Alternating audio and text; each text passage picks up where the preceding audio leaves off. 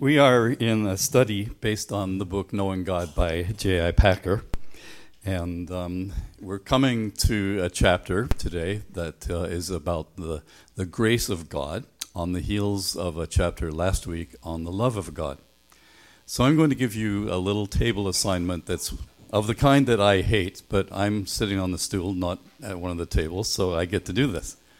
I want to ask you this question. If you could have a bucket full of the love of God or a bucket full of the grace of God, which would you choose? You've got 25 seconds to discuss that at your tables. You don't need to come to a consensus, but I just want you to think about it and chat about it. Get a bucket full of the love of God or a bucket full of the grace of God. And you can't say both, not at least not till the end of the sermon. So I wonder how this balances out. How many would have said, I want a bucket full of the love of God, please? You're going to have to vote either one. So if I see no hands going up at some tables, I'll be coming there. All right, how many would have said the grace of God? Sort of split evenly, right? Oh, who had both? Yeah, Dennis. So, and I resist the urge to go to your Enneagram number or your Myers-Briggs or your personality type, which would have predicted which of the two would be your choice, right? But I have remembered what some of you were saying, so there we go. The love of God or the grace of God? So as we think about this today, Packer has encouraged us to have a Balconier's view of the person of God as well as a traveler's view. So we're always trying to do this, always trying to think about the theory, about the theology, the doctrine, at the same time talking about actually living life. And as we do that, we come across the idea of the grace of God, and we need to look at the grace of God from the Balconier's point of view as well as from the traveler's point of view. And I think what we do need to do is twin our thinking with the love of God from the balcony and from the traveler's point of view. Bono, lead singer of the best band ever, said, the most powerful idea that's entered the world in the last few thousand years, the idea of grace, is the reason I would like to be a Christian. Grace. Interesting. The question I have for us this morning is this. Do we need God's grace as much as we need God's love? Because I think we all know we need God's love. We all need love. I mean, just as a reality in our lives and in our religious lives, we all know we need God's love. Few people would say, no, I'm not interested. If you're thinking about God, I'm sure that wanting to know about his love is an important part of your thinking. But when it comes to the grace of God, the question I have is this. Do we think we need the grace of God as much as we think we need the love of God? We certainly know we need the love of God. But how badly do we need the grace of God? For some people, it's a no-brainer. They'll say, I need the grace of God for sure. When I look in the mirror in the morning, I know I need the grace of God. Whatever that is, I know that I really need that. But Packer, who was writing decades ago, I think poked out some things that today have become more and more prevalent and obvious to us, about the fact that humankind today doesn't actually need the grace of God. So the question is, do we need the grace of God as much as we need the love of God? And we know we need the love of God. And I'm putting out there that it seems to me that Packer may be right in his day and then forecasting to today to suggest that we really don't need the grace of God, or we don't think we need the grace of God, or we don't practically avail ourselves of the grace of God. So as I try to figure out what Packer was talking about, There are three things that I think he gets at that may be the reasons that the grace of God has been demoted. So his position is going to be that we need to have the grace of God held in high regard, and we need to have lofty ideas about the grace of God, and we need to avail ourselves of the grace of God desperately. There's where Packer would come from. But he would say that's been eroded, and the way he talks in the chapter, I think, identifies three ways in which in society, maybe particularly in Western society, the interest in the need for the grace of God has been kind of backpedaled or put on the shelf, if nothing else. The first thing is that I think Packer gets at moral complacency.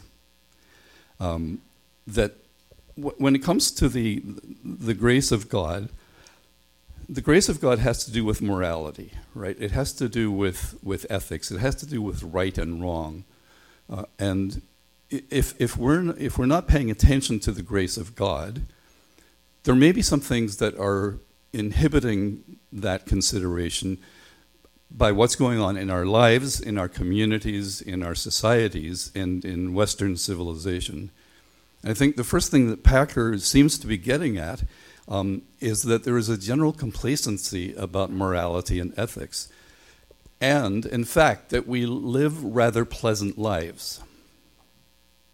So that we're not caused to worry about these things. We're not caused to think about these things. And it's kind of a positive thing and negative thing at the same time. We're very pleased for the ability to live rather comfortable lives. And Packer would say, that being the case, what may be happening is that we stop thinking about issues of morality, issues of ethics, issues of justice, issues of right and wrong, issues of how God feels about the lives that we live and the societies that we build and the community that we are. So the first thing is this idea of moral complacency, that we may just have been lulled into a way of living that doesn't need to worry about this so much. We don't need to worry so much about the grace of God. When do you need to think about that? Maybe only in the dark of night, or when you're finding yourselves with anxiety or worry or something, and then you maybe pull out the grace of God as something to think about. But generally speaking, there's this moral complacency that says, well, we're fine. We don't even think about that. We don't even talk about that. I mean, we don't go somewhere to listen to people talk about that stuff. The second thing is and I'm coining these out of what Packer seems to be arguing, is moral desensitization. That two things are going on at the same time in all of our lives. One is we're doing fine. The other is that the world is in terrible shape. So what do you do with that? When you're doing just fine, then Packer seems to be suggesting that there's no need to be thinking a lot about the grace of God. We don't need it. I mean, when do we need to cash in chips on the grace of God? But secondly, when the world is in such terrible shape, and not only the world out there, but when we watch politics and shake our heads at the politicians who say, I told lies from the start, truth is truth as it's understood by you, and all, those sorts of things make us shake our heads and say, really? And then beyond that, we go to the atrocities of typical things overseas, and you have to figure out what to do. On the one hand, you're doing fine, generally speaking. Your life is good. On the other hand, the world is in terrible shape. So what are you going to do about that? And Packer, I think, is suggesting that what has been happening, so from his perspective, decades ago all the way up until today, is that basically we get desensitized, we get worn down by bad news. So when you hear something that 5 years ago would have shocked you on the news about how leaders behave or something, today you don't even notice. It's who's the next to tumble that way or to do that sort of thing. So you either have to all of a sudden perk up and say, hey, you know what, I have to think about this, and then someone like me might step in and say, well, I think thinking about this has to do with the grace of God. And I want to tell you why. So we're fine. So there's this moral complacency, but we're also desensitized. Where, how long can you respond energetically to the same thing over and over and over? So this atrocity happens, but we've already seen something like that only a few days ago. And unless we're willing to change everything about us, we probably just have to let it go. Try not to let it bother us. Sort of say, well, that's the way it goes. That's the way they are. That's the way the world is these days. And so we motor on. The third thing is moral concessionism. And these terms are just kind of icky. I just had to find a label so I can talk about the things I want to talk about. What I mean by moral concessionism is the fundamental belief that God is not great, that God is at our disposal. He's committed to us because he needs us. And the interesting thing for me reading this chapter again by Packer is that he uses the term pagan all the time. And he says we're pagans. He says that the way we relate to God is the way the pagans always related to God, which is that God is less than great, but that God is needy, and you can manipulate God to get what you want from him.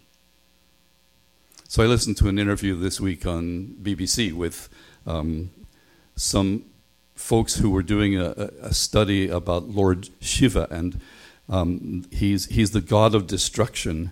And so there's this farm community that has had farm destruction for several years because of weather patterns. But they are self-mutilating to try to appease Lord Shiva because they think they can convince Lord Shiva not to wreck their crops this time around. And they're doing awful things. They're putting hooks in their backs and hanging people from trees. They are mutilating almost every part of the body that can be found. And they're believing that Lord Shiva inhabits those who do these things, and that surely Lord Shiva will give them a good harvest. And we are abhorred by that, except to the degree that we think God is willing to negotiate with us, we may be of the same kind. So moral concessionism says that if we bother God enough, he'll give in. Right? If you keep asking. So like, daddy, daddy, please, daddy, daddy, daddy, please. No, don't say it, daddy, daddy, daddy, please. Oh, for goodness sake. You can have it if you stop pestering me. But that's what God is like. That God will concede that he owes us at the end of the day. The theological outcome of this is universalism, which basically says you don't need to worry about grace because at the end of the day, God will say, oh, fine. Everybody's good. If that's where we are, then we don't need to talk about the doctrine of grace because grace doesn't matter if at the end of the day, God's going to say, whatever.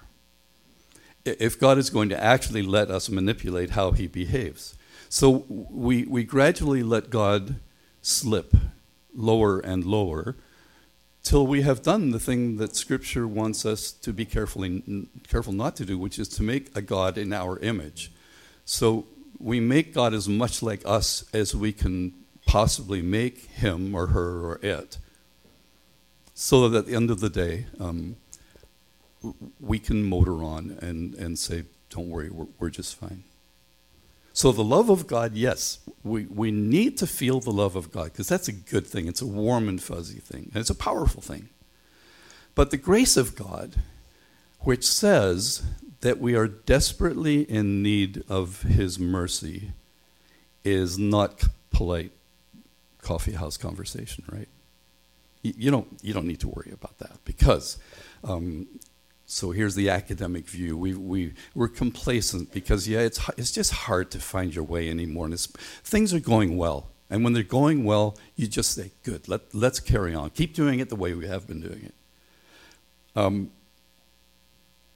There are terrible things happening, but goodness me, I hope somebody knows how to get control of government and politics and economics and all of that kind of stuff, because it just seems like it's getting worse and worse. And I can't think about it anymore. I'm just worn out of and tired out of hearing all this stuff. And as far as God is concerned, well, my hope is at the end of the day, he's a nice guy. So there's no hint through all of those sort of streams of a worry that God's not happy with this. That God's not happy with complacency, or that he's not happy with the atrocities that we've become insensitive to. And that at the end of the day, he might just not say, it's fine. That we do not think that way today, that at the end of the day, God will blow the whistle and say, no. We're sure that he'll find a way to tell us it's okay, don't worry about it. So how do we get the sense that is lost to us, to whatever degree it is, that we need the grace of God more than we might think we do? To know that we need the grace of God would mean that we're bankrupt. It's that we're helpless, that we're done. We have nowhere else to turn, nothing else to turn to. We would need to be in some condition like that in order for the grace of God to become important to us, or accessible to us, perhaps. So how do we get there? I'm really not sure how we get there, except to somehow gain a sense of why the grace of God is as powerful and necessary as the love of God. And to get to the point that we ultimately say, we can't do this. So we can't manage our lives, we can't manage our affairs, we can't manage our futures. So we have to turn to God. We have to turn to him and ask him for what we're not asking him for anymore. We're just simply wanting to use him as well as we can. And the best example that I can think of the absolute desperation that needs grace is the story of Mephibosheth. Remember that story? So here's the deal. Mephibosheth is a 5-year-old, and his father and grandfather are Jonathan and King Saul, and they have both died in battle against David, the usurper. When the nurse who's looking after Mephibosheth, you think it's easy to say that word? Say it with me already. Mephibosheth. She runs for her life with Mephibosheth, the 5-year-old, and drops him. And both of his legs, both of his feet somehow are injured for life. Long time after this, David has been settled as the sovereign. And he's reflecting on things one day, and it occurs to him that there was his dear friend Jonathan, and he wondered if there was anyone of Jonathan's household that he could be kind to. But here's the operative word, kind. I've told you once or twice that the only Hebrew word, two Hebrew words you need, shalom and chesed. You should say that. Chesed, right? Chesed is the most beautiful Hebrew word for grace. And it's got all kinds of other translations. It's kindness, it's favor, it's mercy, it's everything good that could be bundled into the idea of grace. So David is thinking about things, and he says, is there anybody that needs grace like that in their lives? So he says, is there anyone left of the house of Saul that I may show him kindness for Jonathan's sake? Now there was a servant of the house of Saul whose name was Ziba, and they called him to David, and the king said to him, "Are you Ziba?" And he said, "I am your servant." The king said, "Is there not yet anyone of the house of Saul to whom I may show the kindness of God?" And David says, "Mephibosheth," when he was brought to him. And he said, "Here is your servant." David said to him, "Do not fear, for I will surely show kindness to you for the sake of your father, Jonathan." They say there's this boy, and he's in this hideaway sort of place, because the whole household of Saul is terrified of the retribution of the household of David. So Mephibosheth has not been seen.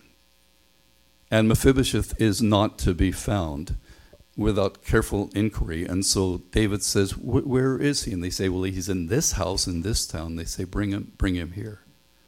So they bring Mephibosheth, and what happens there is just full of drama. Mephibosheth is brought, and we're not told what his physical condition is, except in the passage at the start and finish, we're told he's lame in both feet. That's the editor's comment on this story. By the way, Mephibosheth, the one who is lame in both feet. The one who's lame in both feet. And what David is occupied with is chesed, is with grace. So it's a story about grace and being lamed in 2 feet. So when Mephibosheth is brought, and what do you think is in his mind and heart? I imagine he must, first of all, be terrified because he presumes he'll be killed, because he's part of the defeated house of Saul. Beyond that, he's probably furious and seething with anger because he has lived every day of his life because of what David did to his father and grandfather. And now David is calling him to an audience. So he comes, and I think he's full of fear, and I think he's full of rage. And David says to him, "Don't be afraid. I want to show you God's kindness. I want to show you the chesed of God for the sake of your father Jonathan." I wonder if he knew about the friendship between David and Jonathan and the covenant between David and Jonathan and the heart welding between these two boys. Probably not. But David says, "It's because of your father Jonathan." And in Mephibosheth's head, it's, "You're the reason my father is dead. You're the reason my grandfather is dead. What are you going to do with me?" And David says, "You don't need to worry. I will be kind to you." And then what he did was astonishing. He returned to Mephibosheth the full wealth of Saul. Everything, the wealth of the house of Saul, he gave to this grandson. And then he told the servant of Mephibosheth to make sure that Mephibosheth would come to the table every time a meal was served in the king's palace. And he would eat with the king at the king's table with the full wealth of the dynasty of Saul at his disposal. Don't be afraid. Far more than don't be afraid. Enjoy the riches of grace. But Mephibosheth needed it, and he knew he needed it.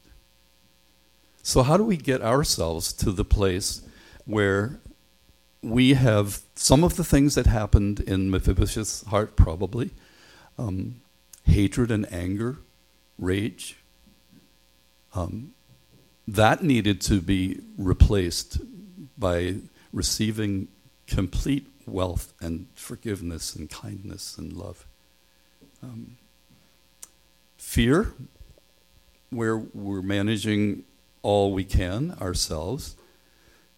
Mephibosheth would have to give up that fear because the king said, "Come to dinner," and Mephibosheth would have to decide whether he thought he would lose his head at dinner or whether he'd have a seat at the king's table.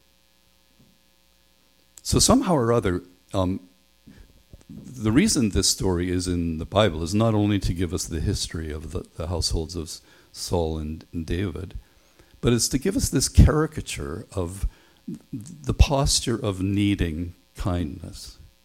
So the story leaves us with nothing on the asset side of the ledger for Mephibosheth. That there's no reason to be him. He lives his life in terror of being found. He lives his life in pain because of injury. He lives his life with anger and resentment and probably a desire for revenge. He lives his life in the shadows.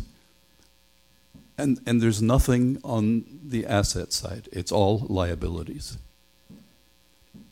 To understand grace somehow or other requires that we find ourselves acknowledging that the liability side of our lives and our community and our society is longer by far than the asset side. As long as we believe that the asset side is strong enough to lobby or to use, we won't grasp that grace is a marvelous thing. So we sing our songs, we sing our hymns, and they extol grace. But my question is just a simple one this morning, which is, how desperately do we really want or need God's grace? Are we motoring along, managing the world the way we find it? Or are we finding ourselves in the shoes or lack of shoes of Mephibosheth, saying, no, there's just too much negative, there's too much wrong, there's too much hurt, there's too much harm. So we need to look up to see if up there is grace that's available to us. I think it's easier to grasp God's love than God's grace. God's grace requires tough thinking about right and wrong, about good and bad, about me and the world, and me and us. So Mephibosheth is a good example for us, that we should try to find ourselves in that hideaway place, shrinking, afraid, angry, and yet there's a news of grace that comes. And my prayer is that grace will visit you, that there will be a way that you will hear a message that the King wants to talk to you. And that when you hear that you'll understand that it's a message of grace to you, not a message of condemnation, not a message of vengeance, not a message of punishment. David had no notion of harming this boy because he'd made a promise to his father. God has no notion of harming you because he made a covenant with his son. And so he says, because of my son, I want to know if I can show the Lord's kindness to you. Why don't we pray? Father, help us to believe that you are not only full of love, but you're also full of grace. That we don't need to be afraid to face you. We don't need to avoid thinking about you. We don't need to dismiss you because of being confused or having had wrong things or unhelpful things shown to us or taught to us. Teach us to admire your grace and teach us to receive it in our lives. In Jesus' name.